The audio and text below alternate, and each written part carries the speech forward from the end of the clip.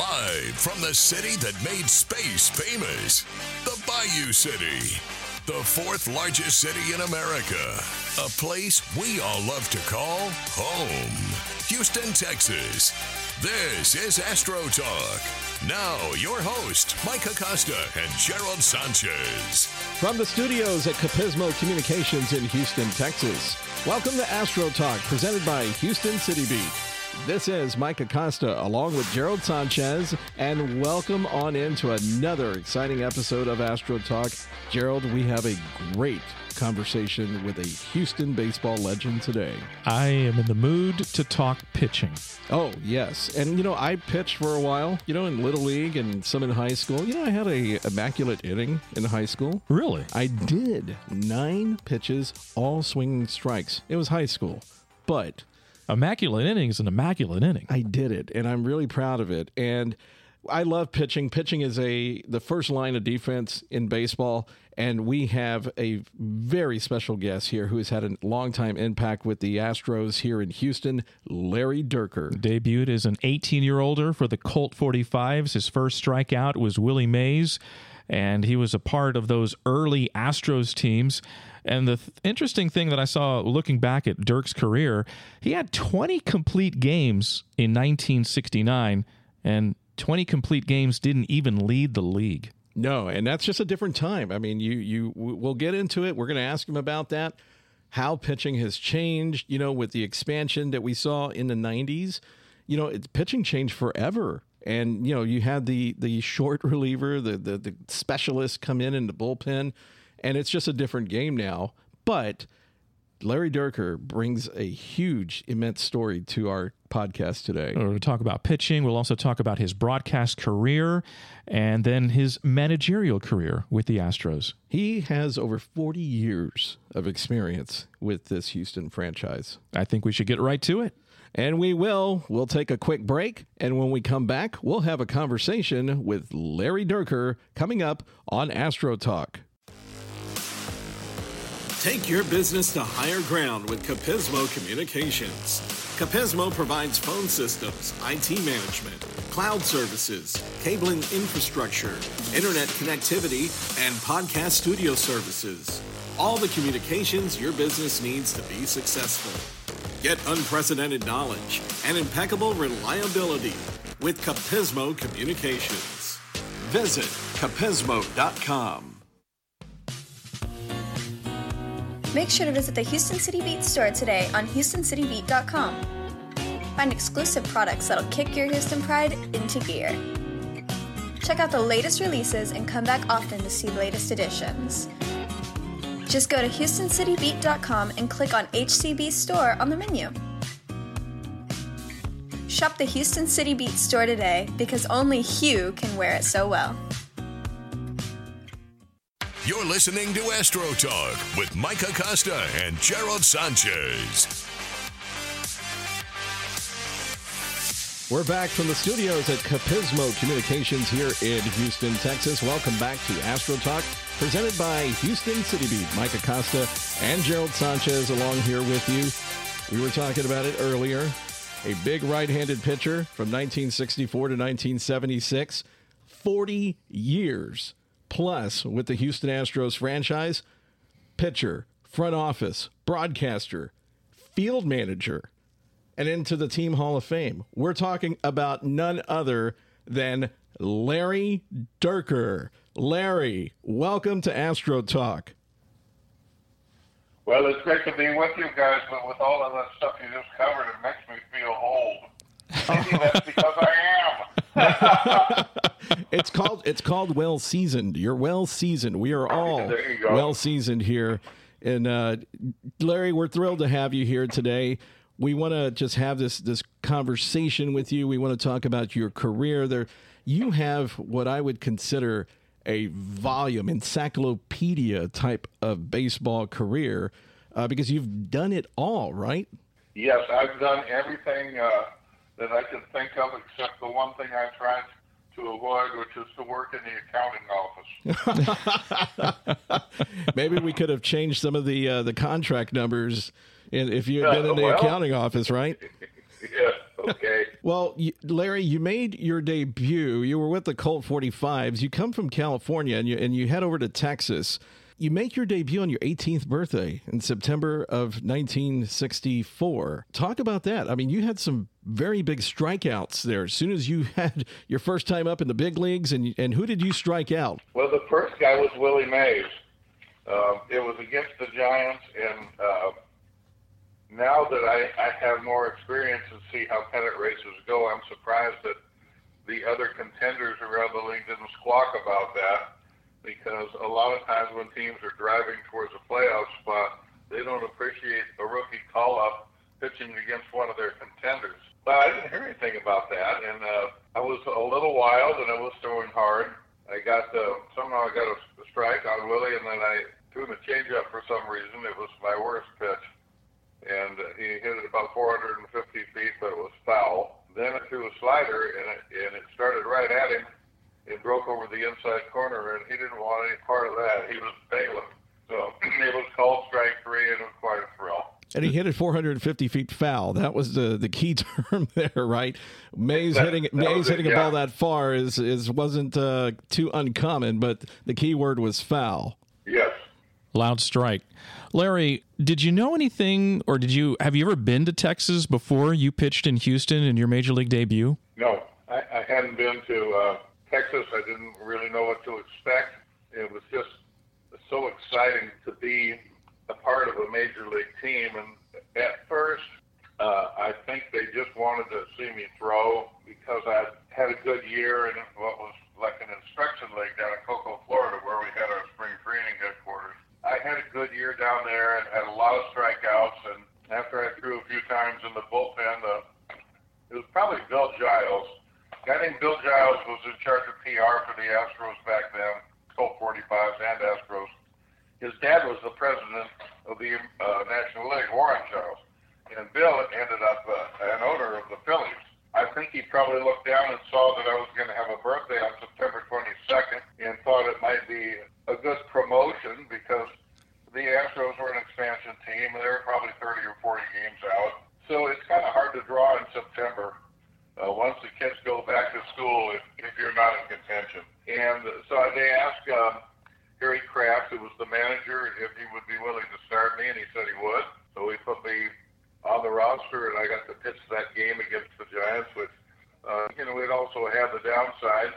Expansion teams often don't have the most robust hitting attacks, and in that game we scored no runs, and Orlando Cepeda hit a two-run homer off me in the second inning, and I got the loss.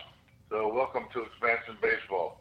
Anyway, then there was a road trip to San Francisco and L.A. to end the season, and I got to go and pitch out of the bullpen, so I got to pitch in Candlestick Park one game against the Giants, and in Los Angeles against the Dodgers, I think 3 or 4 innings to finish the game. And at that game, I had not only my family, but a lot of my high school teammates. To put it in perspective, I was pitching on that high school team in May, June of that same year, and now it was September, and I was pitching in the major leagues. So it was a very unusual start. Believe me, it was, I feel, just a really blessed career because it went from there to the next year, which I didn't get sent down. And the reason I bring that up is that year there was a rule that if you didn't keep a player on the major league roster, he could be subjected to a draft. And then they were pretty sure some other team would draft me, so they kept me in the major league pitching out of the bullpen. And I did well enough to about halfway through, I got in the starting rotation. And then I just kept on pitching until my arm fell off. Yeah, and you also spent some time in the Army, so you had some service time where you were away for a little bit during your pitching career. Yes, it was really a common thing with all major league teams that if you had young prospects that were drafted out of high school and didn't have a college deferment, that they would place you into the National Guard or Army Reserve unit, and you'd spend 6 years, which I did, but you go to weekend meetings once a month and then a 2-week summer camp in the summer. And they say 6 months, it was more like 5 active duty. So I was trained in the Army, and it wasn't really anywhere near as much fun as being trained in baseball. So you come to Colt Stadium in Houston, and for our listeners, it's been 61 years since Colt Stadium was there. And I always wonder, was it just a different time? Did people just not? I mean, you couldn't get away from the heat. There was one doubleheader where there were 80 fans treated for sun exhaustion. How did you deal with that back then? Well, back then, you have to remember that I was 17 years old when I got here. And so I was so excited about that I'm not sure I really noticed. And the other thing is, coming from California, we lived in the San Fernando Valley, which is inland on the other side of the coastal range. And it gets hot out there, too. It's not uncommon at all to have 100-degree weather in Southern California. So going from there to Cocoa, Florida, and seeing the other type of heat, which is the type that has a lot of humidity along with it. Yeah, it was sweaty, it was hot, but by the time I got here, maybe I was used to it, maybe I was just excited, but I don't remember thinking about it being hot. And I do remember one day I was staying in a motel on South Main Street directly across from the Astrodome, and just to spend some time and look around, I started walking down Main Street, and I walked all the way downtown.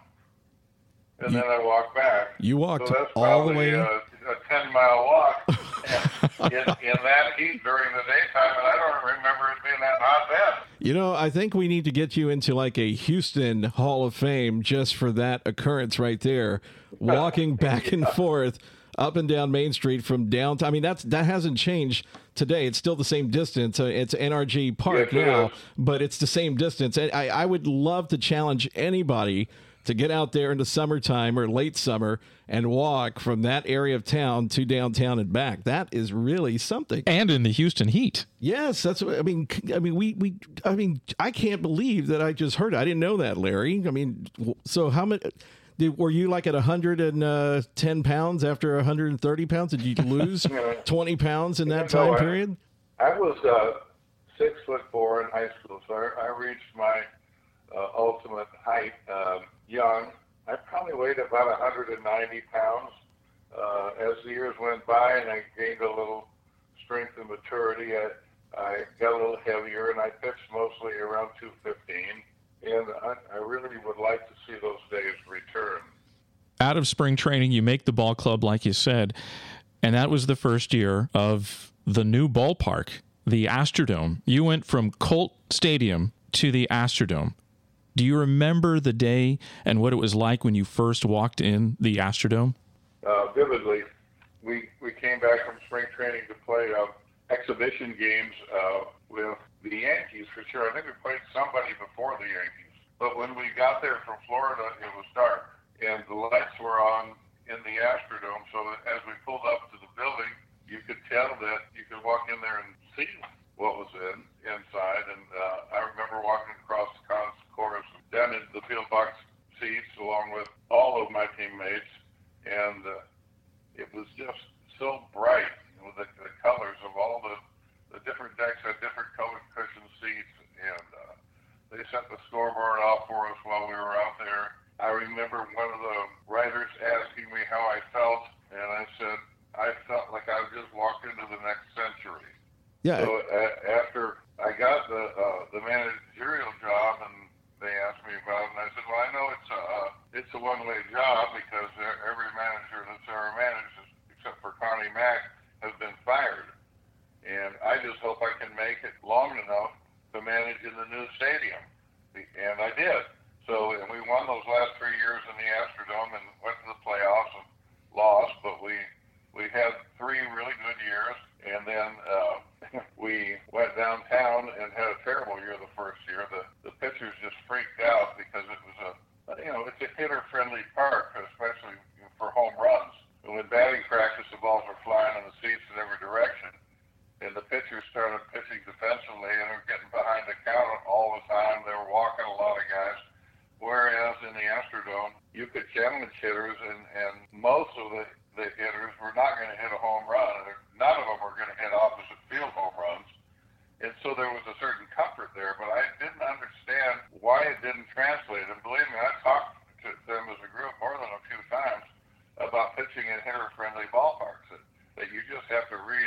adjust your thinking and say, I'm not out here to lower my ERA, I'm out here to win the game, because it's the same way for the other pitches. So if you're going to pitch in Wrigley with it blowing out about 30 miles an hour, you know you're liable to give up a home run or two. For me, I didn't mind winning 8-7. I just wanted to win. Then later on, when we started going to Denver, it was the same way. So I tell these guys, look, if you're going to pitch in Wrigley with the wind blowing out, or you're going to pitch in Denver, it's going to be just like this. And don't worry about your ERA. You still have to challenge hitters. You still have to try to make good pitches, and you have to be willing to accept that you may give up some cheap home runs. You talk about the left field over at Minute Maid Park. It's 315 feet, and it really did psych out a lot of guys. Jose Lima was probably at the top of the list at that time. 315 feet down the left field line, and it had a 19.5-foot wall. But, from the dugout, I remember looking, straight down, and from your view as well, that wall is about half the height of the Green Monster at Fenway in Boston. And it really did psych out. I mean, it looked big. It looked like it was so close. It looked like it was just right over the third baseman's shoulder. But 315 feet. Looks that way. Yeah, that was just a line down the baseline. But to hit it over that 19.5-foot wall, that's how they got away with it. You have to hit it a minimum 325, 330, which is more the league minimum. So what would you have done different if you were pitching at Minute Maid Park in 2000 or in the mid-2000s? Well, I probably would have thrown more sinkers and sliders and fewer four-seam fastballs. I probably would have tried harder to get the ball hit on the ground rather than in the air. But you have to remember that the Astrodome also had a very high left field fence. It went all the way up to the mezzanine. And so I don't know how many feet it was. You probably know. But it was 340 down the line. And the ball didn't carry very well inside. It carried a lot better outdoors, and it carried better even indoors at Minute Maid than it did in the Astrodome. We really didn't start pitching aggressively the way we should pitch until Scott Ellerton and Roy Oswald came up, because they didn't have so much experience with the protectionist type of distances that the Astrodome afforded. And so they just pitched like they had in the minor leagues and went after hitters and had some success. And then some of the guys started pitching more aggressively, and we learned that you can pitch well at Minute Maid Park, and the Astros of recent vintage have proven that. Even now, I think their bullpen has got the lowest ERA in the American League. So, yeah, you just have to pitch well. You can't think about the fences. Once you get the right mindset, I think it's a good place to pitch, because it also gives your own players a chance to put some runs up there for you. I want to go back to your playing days, and we're going to talk a lot about the managerial days a little bit later, but your playing days, especially the late 60s, pitchers were doing very well. 1968, of course, Bob Gibson and a lot of the great pitchers had outstanding years. They lower the mound to benefit the hitters, and then in 69, you have a career year. Well, and I've been asked that question a few times, how can you explain pitching better with the lower mound? And my feeling is that it depends what kind of a pitcher you are. If you throw straight overhand, probably would like to have a taller mound with a steeper slope. But if you throw anywhere around three-quarters or sidearm, you prefer a mound that's not so high. The way I can explain the difference in 68 and 69 is I got better. It wasn't because of the mound. It wasn't in spite of the mound. It was just that I was gaining more and more experience with the innings that I pitched, and I was just a better pitcher. That was a career year, if there ever was one, because I never had another one that was even close. And you like to finish what you started. You had 20 complete games. 20 complete games. Major League Baseball doesn't even have 20 complete games as a whole now in a year. I know. Well, good news and bad news, I guess. We never had the deepest or strongest bullpen, for one thing. So if I looked down there and saw who was warming up, it gave me an added incentive to try to finish it myself. But the other part was just the way the managers managed. A lot of guys pitched a lot of complete games. I don't think I led the league that year. the times have changed and strategies have changed along with it, and so now the guys that are pitching who could easily pitch complete games don't, because the managers take them out of the game. So for me, if things don't change in baseball, the two Astros pitching records I still have are complete games and shutouts. And I think those records will stand because there won't be a pitcher come along that will be allowed to pitch that many complete games, and you can't pitch a shutout unless you pitch a complete game. You also have 305.1 innings that were pitched in 1969 during that 20-win season. That right there is a franchise record as well. Yeah, and I really wanted to pitch complete games. It was an incentive. I think the guys now don't think anything of it. They just walk off the mound, go home, no big deal. You could be pitching a shutout and take you out of the game. I would not have been happy to be taken out of a game if I was pitching a shutout. Well, talk a little bit about that because, I always love the mentality of a pitcher. You go out there and you're the first line of defense. I mean, it begins and ends right there with you. You are out there on the mound challenging the hitter to go ahead, here, try to hit it. Here it comes. And either they do or they don't. I mean, it's a great mindset, don't you think? Yes, I do. And another thing that I tried to get our pitchers when I was managing to have the mentality of wanting to pitch a complete game. When I was pitching, if we'd had Billy Wagner, I would have said, "Come on in, Billy boy, come on." I would have been happy to have him pitch the ninth inning. But he wasn't there. And so it was easy for me to have that mentality that I wanted to finish. And it didn't take you out of games just because you were losing. So I think I pitched all three complete games my last three starts of the year in '69 and lost all of them. So, and I pitched pretty well, but if you come up and there's 2 outs and nobody on, they wouldn't pinch hit. And now, of course, they don't have to because of the DH. So I don't understand why managers take pitchers out about half of the time these days, because most of the time they haven't thrown more than 100 pitches. I would say the majority of the time they're still throwing well. And so I have always felt that if I came out of the game or any other pitcher who was pitching a strong game, that the hitters on the other team would be happy, that they would think they'd rather face somebody else because they've already faced me 3 times. I was tough. And so about that mentality, I'm trying to tell the starters, these guys don't want to face you. You've been getting them out. That's why you're still in the game with a chance to go all the way yourself. If we bring in somebody else, they're going to think it's a breath of fresh air. Maybe they'll get someone they can hit. But they don't manage that way anymore. And to me, even more surprising is if you take a guy out after the 6th inning, which they do fairly often, the next guy comes in and gets him out 1, 2, 3 on 10 pitches, and then they bring in another pitcher. Well, the same thing for that reliever is with the starter. If you're throwing that well, why not stay in the game? But I did as a manager, and what every manager I played for did in that kind of situation was to start warming up some pitchers just lightly in the bullpen. Say if you have a left-hander, let's get the left-hander and right-hander up, and just play catch and start getting loose, and don't really extend yourself. But then if a guy gets on base, starting the next inning, so pick up the pace a little bit. If the next guy gets on base, or you get it out and another guy gets on base, and now there's 2 guys on, maybe the tying run. Well, now start getting ready, and we send the pitching coach out there, and the pitching coach can go out there, waste some time, and then come back to the dugout. By that time, the pitchers in the bullpen are pretty close to being ready, so maybe the starter has one more hitter, and sometimes even if he gets him out, if he looks a little shaky, you can still bring in the next guy who you would have brought in to start the inning. I don't see pitchers in the bullpen just going along like they used to, just getting close to ready but not really extending themselves.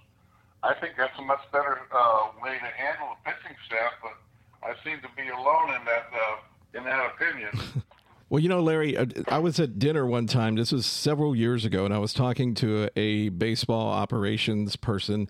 They were talking about this scenario where a particular ball club was going to look at putting in essentially 2 starting pitchers a game, where no matter what was going on, the starter would go in there for about 4 innings and then was going to be removed by another guy who could be a starting pitcher. And, I thought to myself immediately, well, there goes the 300 game winners. I mean, if a guy is in there and he is pitching well, who, like you just said, what pitcher, what kind of competitor, is that really a baseball move? What kind of competitor is going to want to come out of a game if he's dominating? It's science. It's the science guys. They've proven, I guess, with their computers that if a pitcher goes through the lineup for the third time, that he's vulnerable. Now, everyone is not the same. Every pitcher is different. And some guys can handle pitching more innings in a game than others, and some guys can handle pitching late in a game in a low-scoring game without squeezing it too hard and looking at the bullpen for help. And some guys can't. So, as a manager, you try to figure out who can do what. But for me, to always encourage them that they can do more than they think they can. Well, some organizations already do that in the minor leagues. I know the Astros, I see it in Sugar Land all the time, piggybacking. 2 starters do go 4 innings, and then they throw in their closer. Yeah, but the only thing about that is you don't have a guy that's ready to pitch 7 innings and call him up because it's a matter of conditioning. And the other thing I've heard him talk about is a 6-man rotation. I've even heard the Astros talking about doing that in the major leagues. And I would not have liked that at all. When my arm was healthy, I preferred to pitch on the 4th day. Yeah, you want to keep yourself in a rhythm there as a starting pitcher. Yeah, it's all about control. And the longer you rest, the more likely you are to have lively stuff and trouble controlling it. I want to go back to 1969, and that was the year that Major League Baseball expanded into the divisions because of all the expansion teams with the Expos and the Padres in the National League and the Royals and the Seattle Pilots in the American League. And 69, I thought that, looking back at it, that the Astros, your ball club, competitive, really, and in the divisional race for a long part of the season. We sure were. And that was a very interesting season because if you could take out April and September, we might have been the best team in baseball. We started the year with 4 wins and 20 losses. We went into San Diego to open up, and they had a weak team, and they swept us. In the 20th loss, we were in Cincinnati, and Jim Maloney pitched a no-hitter against us.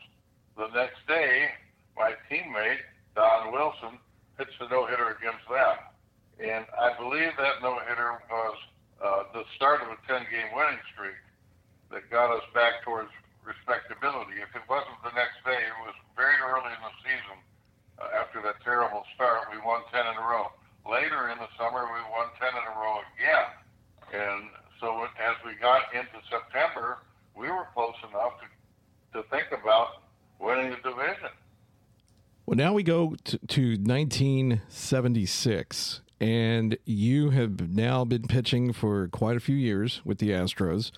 And you're on the mound. I believe it was a Thursday night, July 9th, 1976. It was against the Montreal Expos. And the Astros win 6-0 over the Expos at the Dome. And it was a great win. I think there was about 12,000 in attendance. But the real big notable feature of this win was you threw a no-hitter against the Expos, the 5th no-hitter in Astros franchise history. And there's some things in there that I thought are very interesting. First, the manager of the Expos was the scout that I believe signed you to your first major league contract. Is that correct? Carl Kuhl? That's it. Carl Kuhl. Yeah. He was the scout that found me and sent the report to Houston that eventually got the scouting director, Jim Wilson, and the general manager, Paul Richards, to come to California for a staged workout. And I pitched against a couple of young guys from the Southern California area. One of them was Willie Crawford, who ended up having a pretty good major league career. But in that tryout, they weren't even getting the ball out of the cage. I think that's what got me my signing bonus, which was significant. And maybe also, since I continued to throw that way in the instruction league, it got me to Houston so soon. So, Larry, July 9th, 1976, you tossed the 5th no-hitter in Astros franchise history. It was against the Montreal Expos. It was, I believe, a Thursday night at the Astrodome. About 12,000 people were in attendance, and something happened that night. First, talk a little bit about that no-hitter. I mean, what was it like, after you have the 20-game wins and the complete games, the amount of pitches, the success that you had? The Astros now had a winning season, had gone through a 500 season in 69 and 72, finally had the first winning season. And then there's a few, the power's gone in the early parts of the decade in the 70s, but the pitching was still pretty good there. And you throw a no-hitter. Walk us through that night. And then there's something I want to bring up in particular that happened in the 8th inning. Yes, well, in a way, I was like my own relief pitcher in that game because I was at the stage in my career where I didn't have much left in my arm. I regard that night as a gift from God because they actually asked me after the game, when did you know you had a no-hitter? And I said, I knew in the first inning because I was walking back to the dugout and I remember thinking, I can't remember getting through the first inning without giving up a hit, which is something you wouldn't think about normally, but that's where I was in my career, and I became two pitchers. I was determined not to try to overthrow and to just mix up speeds and move the ball around and try to get some movement on the fastball and make the hitters hit the ball off the end of the bat or jam them and not necessarily try to strike anybody out. But what happened about the 6th inning is I started getting this adrenaline kick. And, by the 7th inning, all the players in the dugout started moving down towards the other end because they didn't want to jinx me. And so in the 8th and 9th inning, I threw nothing but fastballs. I was like a lot of the closers are now. I was just blowing them away. And afterwards, I thought, I haven't thrown like this. I can't remember the last time I had a fastball like this. But that's what happened. And the Expos didn't have the greatest lineup in the league, so that probably helped some too. A couple of good plays. Enos Cabell on charging in on the chopper down the third baseline had to make a bare hand play on that one, and then Jose Cruz caught a ball back on the warning track in right center that might have gone out had we been playing in Montreal. So I had a little luck, but there were no really spectacular no-hitter saving plays like there often are when a guy gets through a game without giving up a hit. So in the 8th inning, Pete McCannon comes up to the plate, and you strike him out, and you're heading towards the end of the ball game. It's late in the game. You have the adrenaline rush, and you realize what's going on. But on top of this, it's Foamer night at the Astrodome. And, back around 1974, the Astros started because they were trying to get fans to come out to the dome and watch the games. Foamer nights were invented if the Astros hit a home run with the light on, a particular light on the scoreboard, everybody would get free beer until the end of the inning. But the issue is that the power really wasn't there for the Astros, so they switched it to pitching. And so here you are in the midst of mowing down the Montreal Expos, and the light comes on, and Pete McCannon comes up, and you strike him out. Tell us what happened after that. Well, what happened after that is what people tell me, and it made me kind of comic relief at this point because I wasn't up there in the stands. If you struck a designated guy out in this game, it was Pete McCannon, then everyone got free beer. So a lot of the people ran for the beer lines in the 8th inning. And from what I'm told, a significant number of those people, when they got their beer, went back and got in line again. And so they drink the beer on their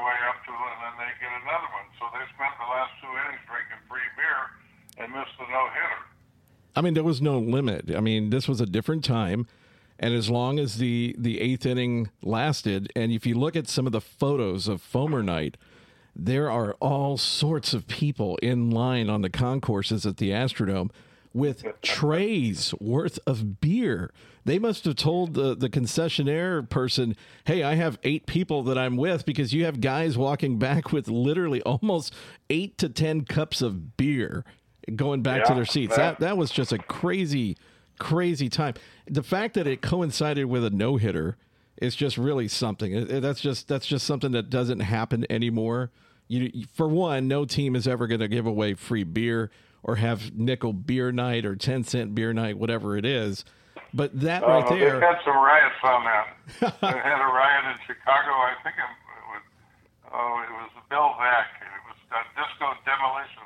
Yes. Double header, and the fans got drunk and came down on the field and started breaking all these records up and set them on fire and everything. And the White Sox forfeited the second game. It happened in Cleveland, I think, with a nickel beer night, where some of the fans in the left field bleachers were giving one of the left fielders a lot of grief, and he started yelling back at him. And the next thing you know, they came over the wall and caused a riot on the field. So the beer was a strong incentive, but probably not the best idea. That's right. Well, Larry, we're gonna take a quick break here. We'll come right back to Astro Talk, presented by Houston City Beat, in just a moment. Legacy Sports Network, now celebrating 16 years of broadcast excellence. We're your home for local high school sports coverage. Expect excellent audio and video production. Whether listening at home or at the game, find us at lsnsports.com. Legacy Sports Network, building a legacy, one game at a time. I'm Lizbeth Marquez, the founder and creator of Houston City Beat, where we are storytellers of Houston, bringing you original content over a multitude of platforms, connecting you with fellow Houstonians. Together, we collaborate to be Houston strong, because this is my hometown and this is your hometown too. And there's just something about that beat. Houston City Beat. You're listening to Astro Talk with Mike Acosta and Gerald Sanchez.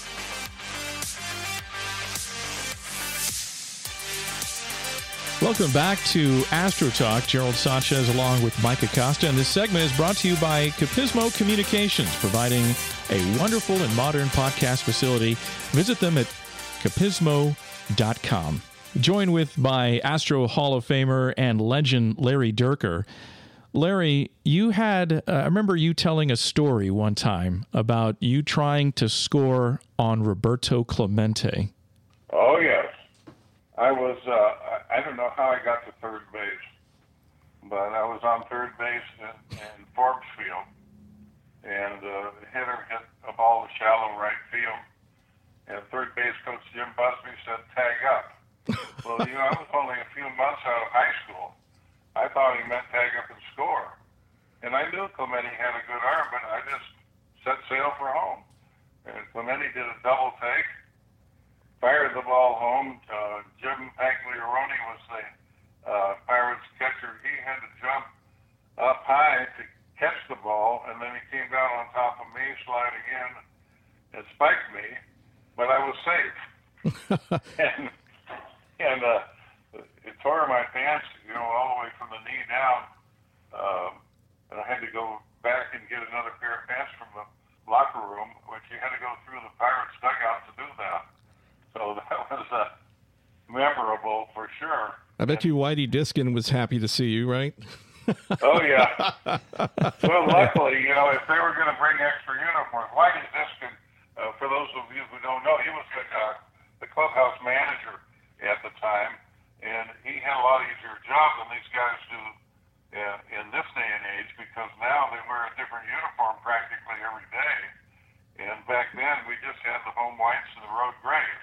So he didn't have to have a whole rainbow full of pants and jerseys when he went on a road trip. But yeah, I had the same pants. And I bet you Clemente was probably in right field going, what is this kid doing? You said he kind of took a double take. What is he doing? He didn't catch it and come up throwing. He caught it, looked at me running, and went, uh-oh. And probably, it wasn't a deep fly, which is probably why the throw was so high. But I have a picture of that around here somewhere. Just a blurred picture from a newspaper article.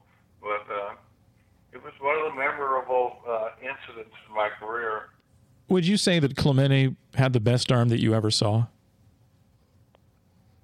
Yes. And I wouldn't say that he had the strongest arm I ever saw. And we had a guy here when I was managing that was pretty darn close to him, Richard Hidalgo. And the key to both of those guys was that they didn't have to really draw their arm back in order to get a lot of power behind the throw.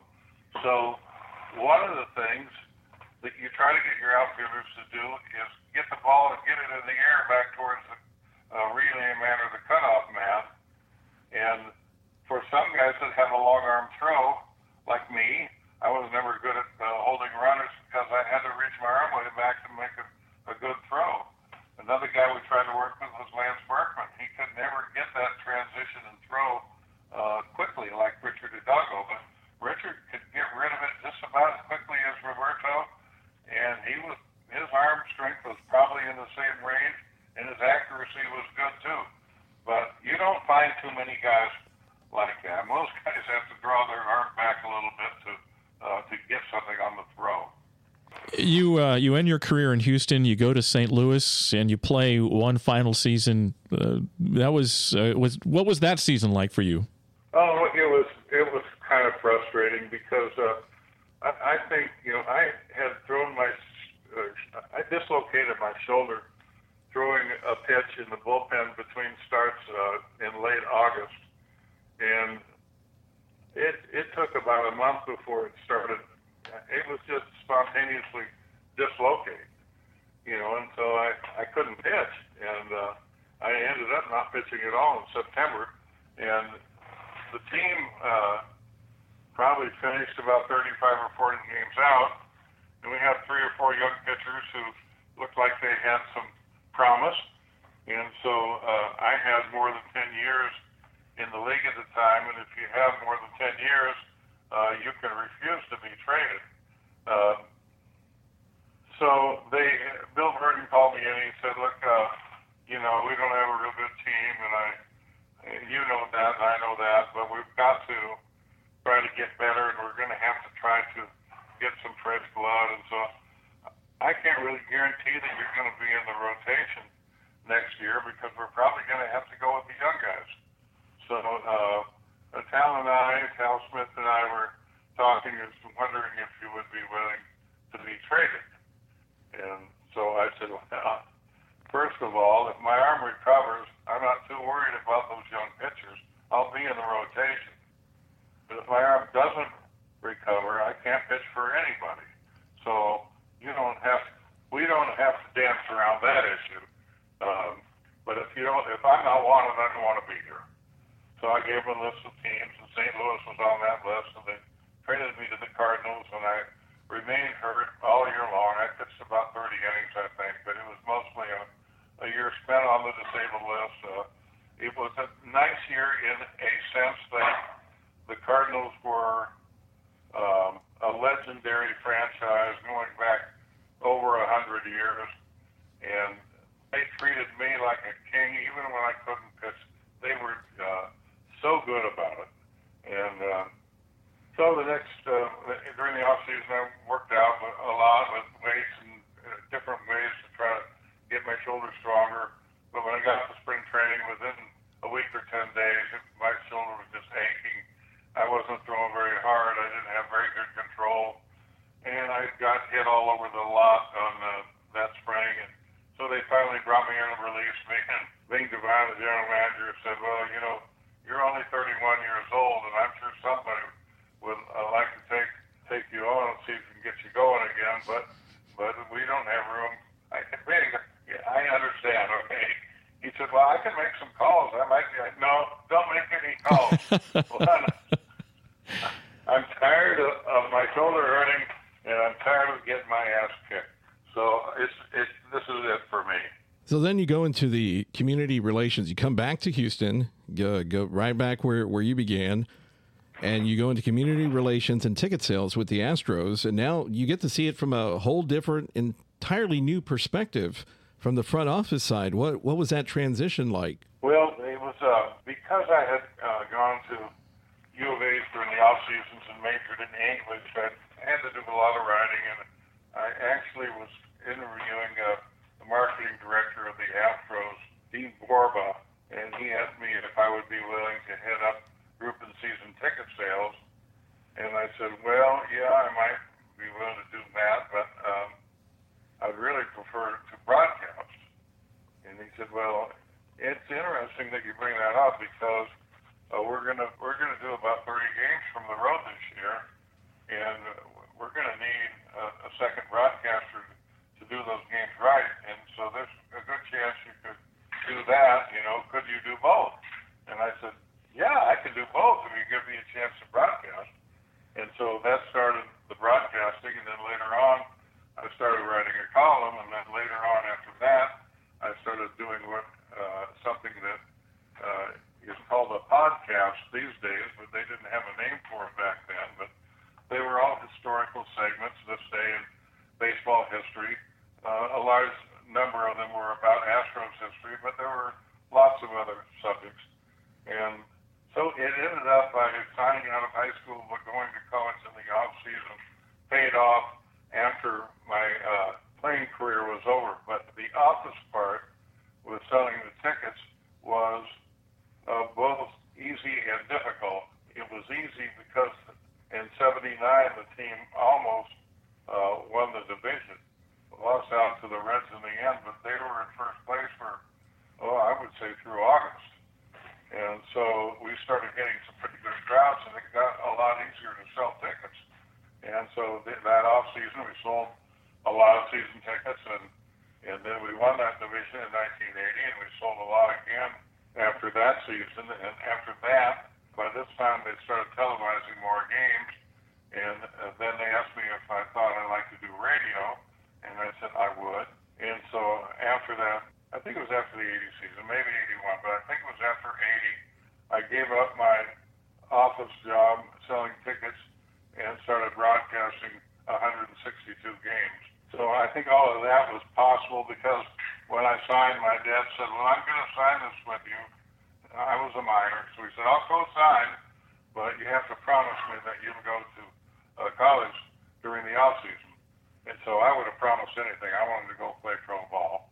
But these days, I'm not sure he would have had to give me that advice because if you make it to the major leagues and play well enough, you probably don't need another job after your career is over. Yeah. What was it like those first years broadcasting? Did you get any coaching from Gene Elston? No, but I followed Gene, and at that time the other play-by-play guy was Dwayne Stats, and I followed them around everywhere and watched what they did. And we'd done some spring training games, and that kind of helped. And what I noticed was that all of the people in the press box they put out a lot of press notes. They give you information about the starting pitchers, who has a hitting streak, what the bullpen has done their last few times, just all kinds of factual information. And so I would read through all that stuff and highlight it and make notes on my scorecard. What I found about halfway through the year was I had the same information that the play-by-play guys had. I thought, well, I don't want to announce, this guy's got a hitting streak because that's the function of the play-by-play guy. So I started keeping quotes, famous quotes from baseball all throughout history, and I started doing those podcasts. I started redefining my role as a broadcaster to do things that would augment what they were doing instead of doing things that were sort of stepping on their toes. But I got one good story for you here, though. In my first year broadcasting, I think it was 1979, the second day of the season, Kenny Force was the starting pitcher. He elbow was all swollen up, and so they scratched him from the lineup, and he went in and pleaded with Bill Burden that he didn't have any pain and he wanted to pitch, and he talked him into it. So I was sitting up in the press box. Opening day, I didn't keep score, but on the second day of the season, I said, I need to keep score of this game because I've never kept score of a baseball game before. So I keep score of this game, and Kenny Force pitches a no-hitter. Against the Atlanta Braves. Yeah, that was the Braves in '79. And that was the next no-hitter after yours. His was the 6th in franchise history.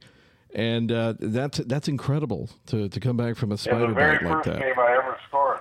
And so the next day I took the score sheet down to him and said, it feels great, doesn't it? And finally gave it to him. I don't know if he still got it, but it was kind of a big thing for me because, you don't expect a no-hitter anytime, but it was coming on the first day that I ever tried to keep score of a game. Well, let's say it was easy to keep score of because there weren't any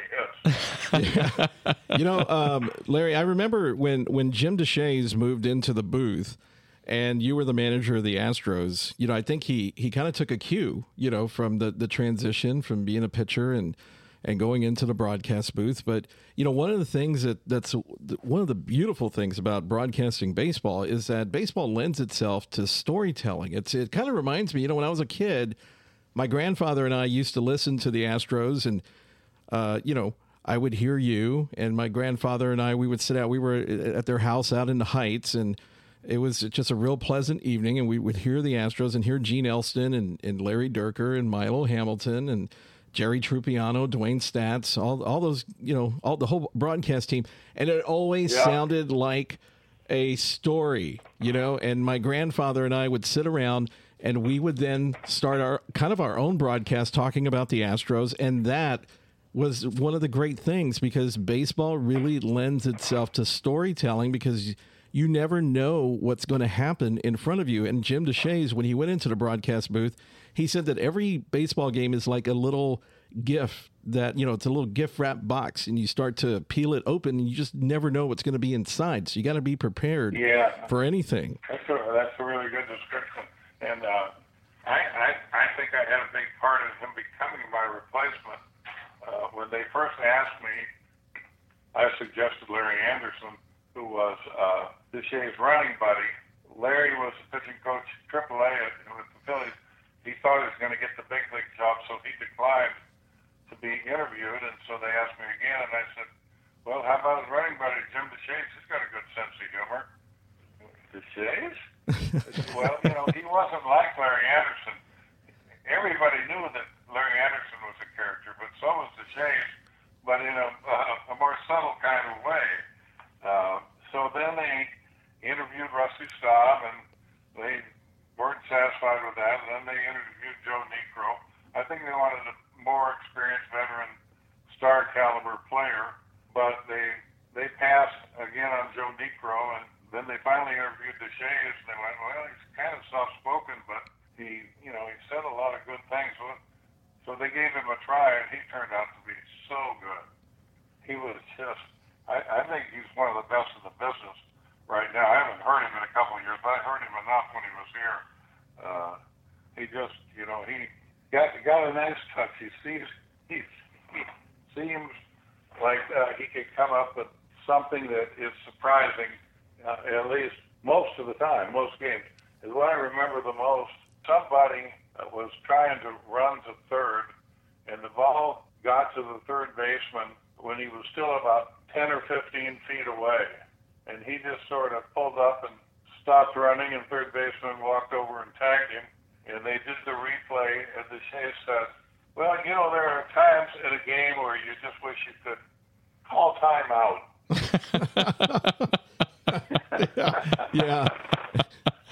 Another beautiful thing about baseball, baseball's a game without a clock. You got to get them out, no matter how long it takes.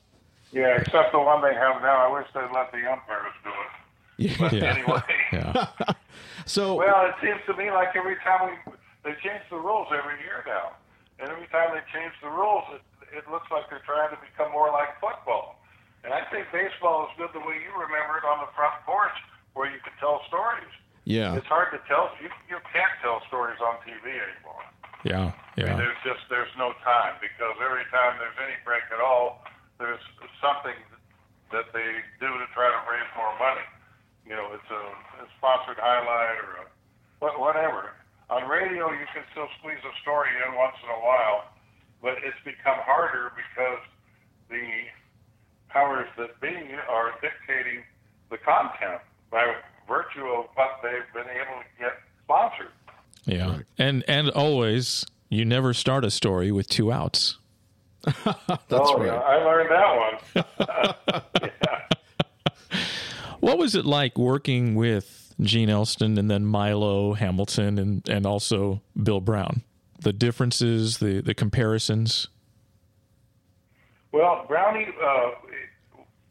is similar to Gene. I think Gene had that really mellow voice that everybody liked, and Gene also, he didn't try to tell jokes or say anything funny like Milo did, and Bill didn't really either. Milo would try to, be the show himself, and so he was a lot louder. Yeah. And so he would tell a joke or say something funny, and he was a good pro. He knew the game, and he had a wonderful, resonant voice. He was good to work with. He embraced working with me, and I think we made a pretty good team. Gene, on the other hand, felt like radio, it was meant for only one broadcaster. So I had fun working with Gene when we were on the road doing TV, but when we were doing radio, it was more difficult because he didn't really want to have a partner on radio, and it was obvious. The other thing that Gene would do, though, that I think was really delightful, and I think had to come across to the listeners at home, is he would find things in games that were funny. So instead of saying something funny, he would just laugh. If something happened in the game where that thing, called timeout or something, he wouldn't have said that, but he might have laughed at it if something happened. And so it was a very casual presentation. He had a wonderful voice. Working with him and Milo was, it was a totally different experience. And the reason, well, there was a time, I don't know, remember which year, there was a time when one of them would do the first 3 innings on TV and then come over to the middle 3 innings on radio and then back to TV, and they'd switch that out day to day. So during the game, I would broadcast with both of those guys. And if Milo was in the booth, I'd have to turn my volume in my headset down a little bit. And with Gene, I had to turn it up a little bit. And, I think Milo always had a sense of the big moment that was impending. Because if you go back and you listen to the September 25th, 1986, the day that the Astros beat the Giants and clinched the Western Division with that Mike Scott no-hitter, the approach is completely different. And obviously, this was the day that also sort of sealed Gene's fate with the team, when Dick Wagner decided to let him go after the season was over. But if you listen to Gene, who is letting the television tell the story, and he, the play goes to first base. Glenn Davis, it's a 3 unassisted play to get Will Clark out. And, he says, there it is. And if you listen to the radio broadcast, Milo is there. And I believe he said he goes, Larry Dierker has gone down to the clubhouse. He's ready there. We're in the Astrodome. The Astros are winning 2-0. And then at the right moment, it seemed like he just timed it. He interjects, I'm Milo Hamilton. And he makes it known that in the clip, Milo Hamilton is broadcasting as if you can't identify his voice. But those are the types of things that he would do. And I think it was just part of the showmanship, and it was just part of a different type of broadcaster that, I don't think we see that today now. But, you got to work with some really great guys. And bringing a brand like you to that broadcast where would have a former player who could really identify with what was going down on the field, that was just a really great Astros radio team. I thought it was pretty good, too. I felt that it was a good combination to have Gene with his style Milo with his style. Gene was told several times by Dick Wagner, and he was the kind of guy you should listen because it's not an idle threat. But Wagner wanted him to promote more and sell tickets more and get more excited with his calls. He wanted to change his style, and Gene just refused to do it. And so they let him go. It really hurt when Dwayne Stats went to the Cubs and Milo came down from the Cubs to join our broadcast because there was such a contrast between the two of them.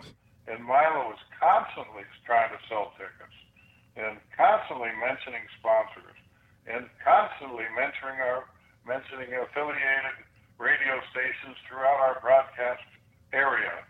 And so he was nothing if not a promoter. And it really was a stark contrast between Gene Elston and Milo Hamilton, and I thought it was fine. I mean, I think that a lot of people tell me they really like Gene, and they think that Milo was too full of himself. Other people tell me they really liked Milo because he was so lively and Gene was dull. So I mean, certain people have their preferences, but I don't see why we couldn't have had both.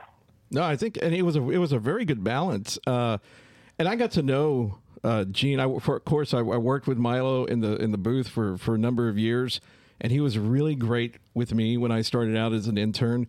And even I remember when I was asking him, I said, "Hey, I'm trying to find," because I was actually working with Gerald on some broadcasts of high school baseball games, and I was looking for a good scorebook. And Milo sat down with me and showed me his scorebook, the C.S. Peterson book, and how he did it. And he showed me the multicolor of scoring the game and how he did this and that. Mm-hmm.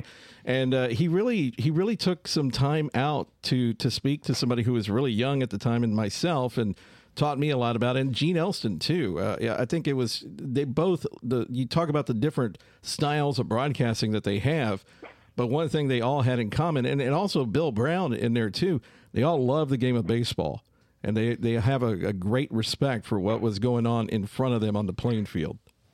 No question. It would really be hard to do a good job broadcasting baseball unless you really love the sport. It would show. It's you can fake some things, but when you have to do 9 innings or more for 162 games, if you really aren't meant to be broadcasting, it'll come through on the air. They were all good. Brownie, when he first came over, he'd been with the Reds, and they had an ownership change or something, and he lost his job and ended up with the financial news network doing sports and living in L.A. And he wasn't making much money, and he wasn't living in a real nice neighborhood. And when he got the call to come here and interview for the TV job, he was thrilled. And when he got the job, he got so excited and was so determined not to lose that job, he actually worked too hard. And he would always worked hard. But when I say too hard, I mean that he would have so much preparatory material at his disposal by the time the first pitch was thrown that a lot of times he would try to get it all in. And like if a guy had stolen 17 straight bases, I think one time Kenny Lofton stolen 17 straight bases without being caught, something like that. And so he comes up leading off the game in the first game of the series, and Brownie got that in there. And I thought, if you just wait, he's probably going to get on base sometime during this series, and that's the time to use that. And he figured that out pretty quickly. But I remember going to his room to talk about something, and he would have newspapers cut out with scissors all over the bedspread from all different newspapers and sporting news and everything else. I mean, there was never a broadcaster that was more prepared for a game than Bill Brown. And that's part of the craft of knowing when to disseminate that information and not to overload the viewer or the listener with a bunch of numbers. I know, and there's even more numbers now I've learned a lot about pitching since analytics have come into play, because I didn't know about the spin speed, and there's just a lot of things that I've learned about pitching that I didn't know when I pitched, and that's 2,300 innings full of pitching without knowing some of these things. Baseball is a great game for people that like to go behind the game and process the information. And now there's more information than ever because of analytics. But in a way, it also kind of sometimes cuts into the storytelling. I think, to really do a nice job these days, it takes a pretty good touch. I want to briefly touch on your national work that you did with national television broadcasts. I know you did some work on the NBC Game of the Week, and then the Baseball Network channel with Pete Van Weeren in the playoffs, Braves and Rockies, 95, I believe. Yes. Yeah, that was a lot of fun. And Pete's another one of those guys that was really easy to work with and also very well prepared. I was kind of hoping that that opportunity would lead to a national job, and instead it led to the dugout. Go figure, right? We're going to take a quick break and come right back and finish our conversation and talk about the managerial days here with Larry Dierker on Astro Talk. Back in just a moment. Take your business to higher ground with Capismo Communications. Capismo provides phone systems, IT management, cloud services, cabling infrastructure, internet connectivity, and podcast studio services. All the communications your business needs to be successful. Get unprecedented knowledge and impeccable reliability with Capismo Communications. Visit capismo.com. Make sure to visit the Houston City Beat store today on HoustonCityBeat.com. Find exclusive products that'll kick your Houston pride into gear. Check out the latest releases and come back often to see the latest editions. Just go to HoustonCityBeat.com and click on HCB Store on the menu. Shop the Houston City Beat store today because only Hugh can wear it so well. You're listening to Astro Talk with Mike Acosta and Gerald Sanchez. We're back on Astro Talk. Mike Acosta along with Gerald Sanchez. And this segment is brought to you by Vito's Chill and Grill. Let them plan and cater the event of your dreams. Visit Vito's Chill and Grill online at vitoschillandgrill.com. We're talking today with Larry Dierker here on Astro Talk. And we love this conversation we've been having with him so far. And we talk about his pitching career, his broadcast career, his front office career that he has with the Astros, and some of the national work that he's done in broadcasting. And now we move along to 1996 in October. And, the Astros are, they call you in and you get a call and you start a little string of conversations with Jerry Hunsaker, the general manager of the Astros at the time, and then Tal Smith, who is the president of the Astros. And eventually you're talking about the status of the Astros with Drayton McClain, the owner of the Astros. And that really leads to a very surreal day. Kind of walk us through that moment in October of 1996 for you, Larry. Well, during the summer of 1996, I had a cast on my right hand the entire season. I had injured my thumb in a skiing accident right before spring training, and I could play golf with it. I could do a lot of things with it, but I couldn't punch a button to open a car door or turn the ignition. So by the time the doctors came down, they usually come down toward the end of spring training and check on everything. And I talked to one of them, and they said, "Oh, well, you've got steep hole thumb." I said, "What's that?" He said, "You pulled a ligament away from the bone in your thumb." Okay, well, what? Well, when we get back to Houston, we'll fix it. So I had surgery, and then they put a cast on my arm. And by the time it was time to take the cast off, my thumb had gotten bigger and red and hot. And what had happened was that I had gotten an infection underneath the cast and in the incision, and it had gotten down to the bone. to give myself these nuclear level infusions. Wow. Twice a day, 12 hours apart, just as the strongest medicines, what do you call them, for infection, antibiotics. And so, I had that bag hanging from the broadcast booth, I had it hanging from the airplane. I had to go through that for about 6 weeks. And so then it took the cast off. I can't remember when I put the cast back on. Anyway, I didn't get free of it until late September. And so I have a whole year full of scorebooks where I'm writing left-handed. And you can actually read them because I didn't scribble real fast like I do right-handed. They look like they were done by a kid in grammar school. But anyway, when the season was over, what I wanted to do and what I did was to go up and visit a friend in Austin and float down the Guadalupe River with my hand in the cold water because it had been hot and itchy all year long, and we had really caved in September that year, which is how I got the manager's job. Is that I think we went into a record losing streak after being only a couple of games out at the beginning of September, and so that did Terry Collins in. And my wife called me after the first day of the Guadalupe and said, "You need to get back to Houston. Tal wants to see you in the morning." And I went, "Oh, come on, Judy." He said it was really important. Okay. So we start off in his office in the Galleria, and he wanted to know what I thought about the team and what he thought would be a good course of action for the off season.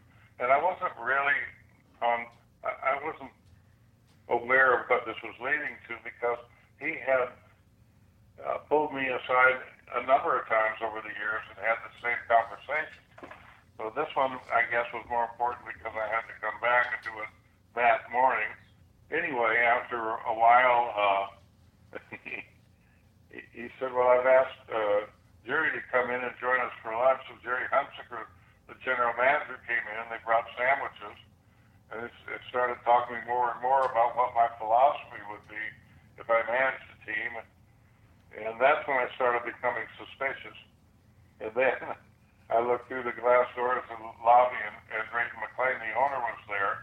And that's when I knew that they were going to ask me about managing. And I felt like I had to make my mind up, but I wasn't decisive about it. And I was just, well, we'll see what happens. And so they did offer me the job and said that Jerry would call. I said I wanted to talk to my wife, and they said Jerry would call me that night because the press conference was scheduled for tomorrow morning.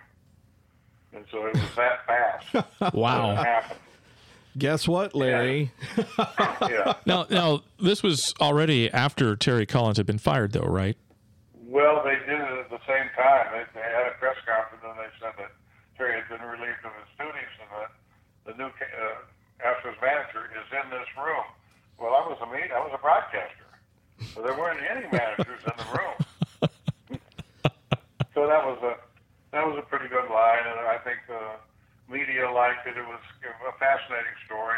It became a national story because nobody had ever come from the booth down to the dugout with no experience coaching anything. I felt like I wouldn't forgive myself if I chickened out. And I did think I had some ideas that might be helpful, and if I didn't agree to do it then, I'd never have another chance. So to me, it was really an easy decision. But what was kind of funny about it is the night before, after they offered me the job, I went to watch my son play a baseball game, and we sat in the stands with all the other parents like we always did, and then went home. Well, the next night, he had another game. Well, it had already been announced that I was going to be the Astros manager. The TV stations were out in our front yard, and I was being interviewed, and my kids were jumping around behind me so they could be on TV, and it was really a big deal. So we went out to this game that night, sitting in the same bleachers. All of a sudden, everybody from all over the complex was coming up wanting to take pictures and get autographs. So you're the manager in Yeah. I have to back up just a little. My first year to broadcast, I was only 32 years old. I was younger than a few of the guys on the team, and the Phillies had an old team at that time. I was younger than probably 6 or 7 of the guys on their team, and so I looked like I could still play. So we got off the bus in Philadelphia to walk into the stadium, and one of the kids that was there in an autograph line pointed at me and he said, "Didn't you used to be somebody?" Last I look, I still am, right? So I talked to our broadcast director, Jamie Hildreth, about that, and he would remind me occasionally. We'd have a laugh. Then after the scene with in the front yard and at the press conference, I saw Jamie, and I said, "Hey, Jamie," he said, "Remember how I used to be somebody? I went from being somebody to nobody, and now I'm somebody again." You know, Larry, you mentioned Jamie Hildreth, and we were talking about the other greats that you worked with in the broadcast booth, like Gene Elston, Milo Hamilton, Bill Brown, Dwayne Statz, Jerry Trupiano, those guys. But Jamie was one of those guys that really, really had a huge impact on Astros broadcast for a number of years, and was also, I know, he was the one who hired me with the Astros back in 1999, and he had such an impact. Well, he was a great guy. You know, we lost him too early, but that's something we can't control. But he loved Astros baseball so much. I had met him at U of H during the early part of my pitching career because he was going to school out there at the time, as was Bill Worrell. And when I was 18, I used to go out there when the team was at home and hang out in the student center and have lunch and trying to meet people my own age, because I think the next youngest guy on the team was 23, and then most of the guys were 30 or older. And so I met Bill and I met Jamie out there, and so anyway, I've known him for a really long time, and I knew how much he loved the sport, and especially Mickey Mantle. He was obsessed with Mickey Mantle. Yeah. But the sport in general and Astros history, he was familiar with all that stuff, and he changed things because his love of the game affected his decision making in terms of organizing the broadcast, who was going to do it. He was great with sponsors because he had a really unique sense of humor. I just wish he was still around. Yeah. I think we all. You know, for those of our listeners who do not know Jamie Hildreth, he was the director of broadcasting for the Astros. He worked in Houston radio for a number of years, came over from KTRH as a sales director, and came over to the Astros 1987 when Bill Brown actually came on board, and he then moved up. He was a senior vice president by 2017 when he passed away suddenly at spring training in February of that year.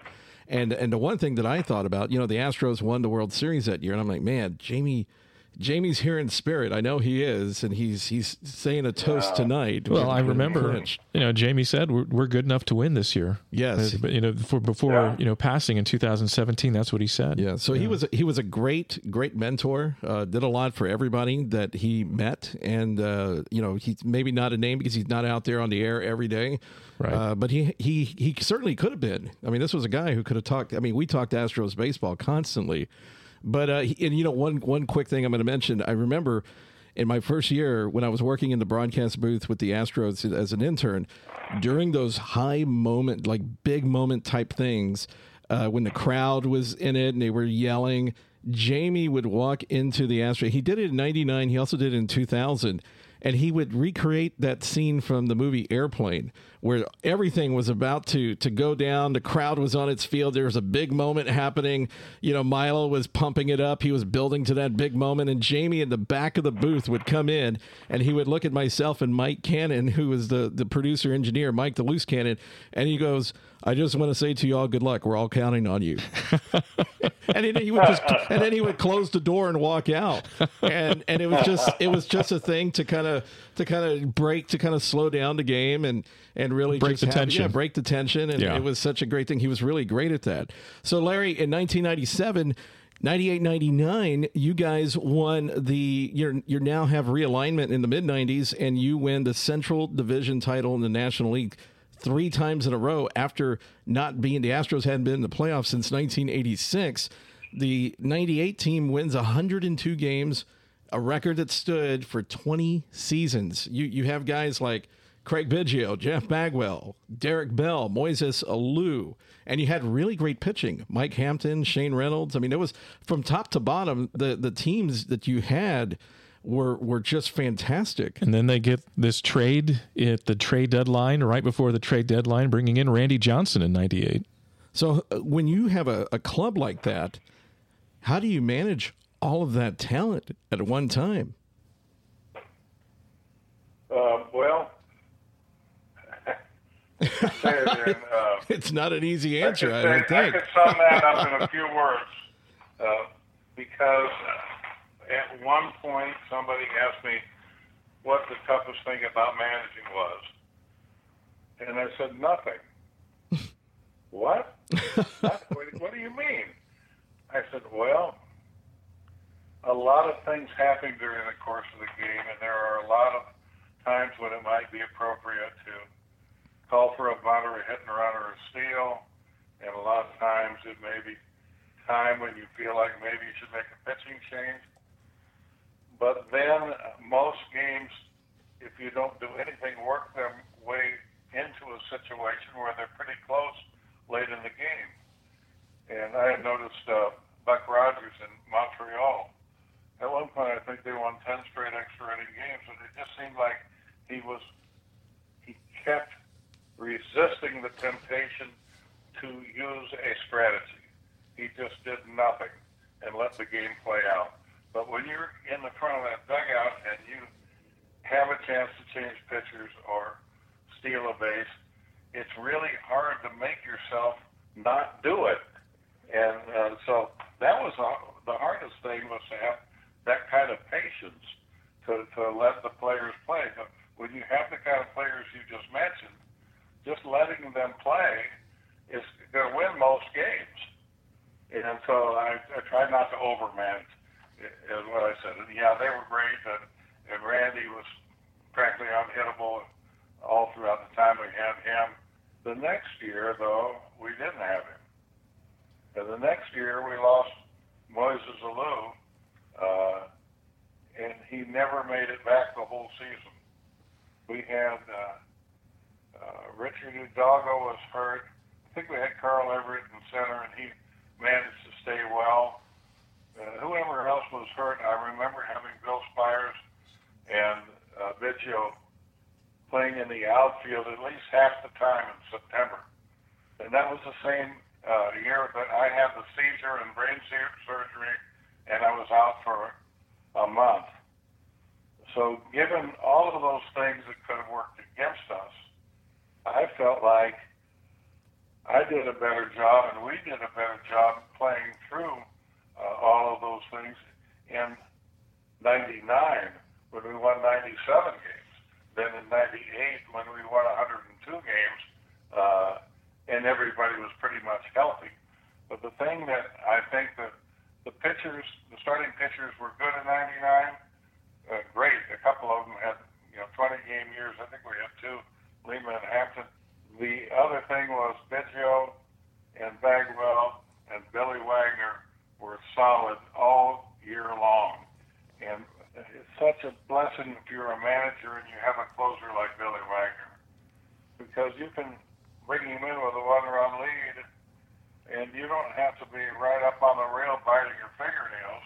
I mean, you can sit back and be pretty sure you're going to win that game. So 99 for me was a special year, and actually it became even better on the last day of the season. They had a promotion for the fans to vote for an all Astrodome team, and I was named as one of the starters. So they told me that we were all going to come out on the field after the game. They brought guys in from out of town. I can't remember who all was there, but I do know that we had players from 4 different generations, or 4 different decades, were out there on the field after the game. Well, to set that thing up, we had a 1-game lead on the Reds going into that game. And if we lost and they won, it was a Sunday game, we were going to have to, they were coming here, we were going there, and we were going to have a playoff game on Monday. So I'm down in the dugout as that game starts, and I'm thinking, if we lose and they win, I do not want to go on the field and be honored and be given something and have fans cheer for the Astrodome team, because I'm not going to be in the mood for that if we have to play a playoff game the next day. But fortunately, we won the game. And, that was, for me, pitching on my 18th birthday and pitching a no-hitter were really important milestones for me personally. But that game, the fans stayed in the stands for probably 45 minutes. Our players stayed down there too. They were riding motorcycles around, smoking cigars, pouring champagne everywhere. There was confetti coming down from the roof of the Astrodome. And from a team standpoint, my fondest memory of the Astros is what happened that day during the game and afterwards. Yeah, that was a really great game. That was October 3rd, 99. And because you had all those players from the all-time Astrodome team, they were all up there on the club level. Willie Nelson was there. He sang "Turn Out the Lights" on the field. Turn out the lights, the party's over. Yeah. And I think that too soon, because we lost the games to the Braves later and got knocked out. Yeah. Out of the playoffs. And having Willie Nelson there, that was a Jamie Hildreth production to have Willie Nelson there. He had to make sure that he was going to be there to sing that. We have 3 questions from fans. Yeah, we have some questions from our from the Houston City Beat Facebook group that I wanted to go back over. One of the questions is from Mary Finger, and she just simply asked, what was the motivation or inspiration that drew you to a career in baseball? I think maybe it might be apparent, but perhaps it's not. Well, I know Mary. She's a great lady. Really big Astros fan. Mm-hmm. What drew me to baseball was having fun. In fact, it's sort of the same mentality as when it came up about the Hawaiian shirts. So we need to stop being so serious and relax a little bit and enjoy the sport. Well, for one thing that may have been a foretelling of later events. When I was 7 years old, I went with my father to City Park where they were having tryouts for a brand new Little League. We just went down there to watch because you had to be 8 years old to qualify.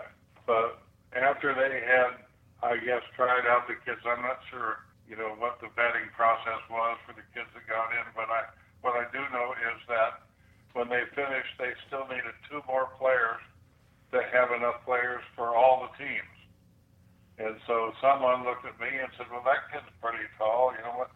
Well, how come you didn't try out when I'm only 7? Well, can you play? Yeah, I can play. And so I got to start my baseball career at the age of 7 instead of waiting till I was 8. The reason that I was drawn to it is because I had success.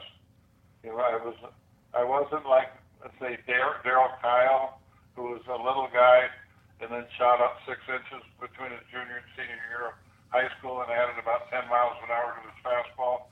I was always one of the tallest, about the tallest kids, and I could always throw harder than all the rest of the pitchers, all the way from Little League all the way up through high school.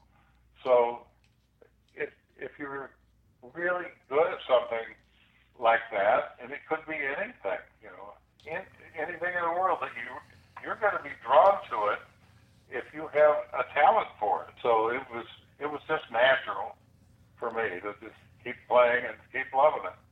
Tom Copa might be a familiar name to you as well. He used to do a lot of the one, memorabilia shows down in the dome scaler of the Astrodome. He wanted to know, how did you get your uniform number? Was it luck of the draw? Did you want it, or some kind of special significance? How did you get number 49? I don't know. I think it was just luck of the draw. I didn't really have any affinity for that particular number. But when I went to the Cardinals that last year, I didn't pitch much because I had arm trouble, but they had 49 available, so I wore it there. And then when I went back down to the field, it was still available. And so I had it again. So I had it my whole career with 49. Unfortunately, for those coming behind me, that number is no longer available. That's right. They retired it. The Astros retired it in 2002. Yeah, I think off the top of my head, Juan Augusto also won 49 in between your playing days and your managerial days. Yeah, you did. Yeah, in between. Yes. And we got one more question. We're a little low on time here. We're one more question from Greg Randolph. And Greg Randolph has a question that is related to a little bit more to broadcasting. He wanted to know, how do you read a drop-in on the air without actually making it sound like you're reading? Paraphrase. You can read it, and at the same time, you're usually reading the same drop-in, like it may be about an upcoming cap day or any kind of promotion. And so after you read it once or twice, you can just kind of do it in your own words. And I guess it's more conversational. Right. Yeah, it becomes a little bit more conversational, like the broadcast is in baseball. Sometimes you can ad-lib them. Oh, yeah. And sometimes you can create your own promotion, which I did one time in Pittsburgh. It was early 80s, and we had a pretty good team.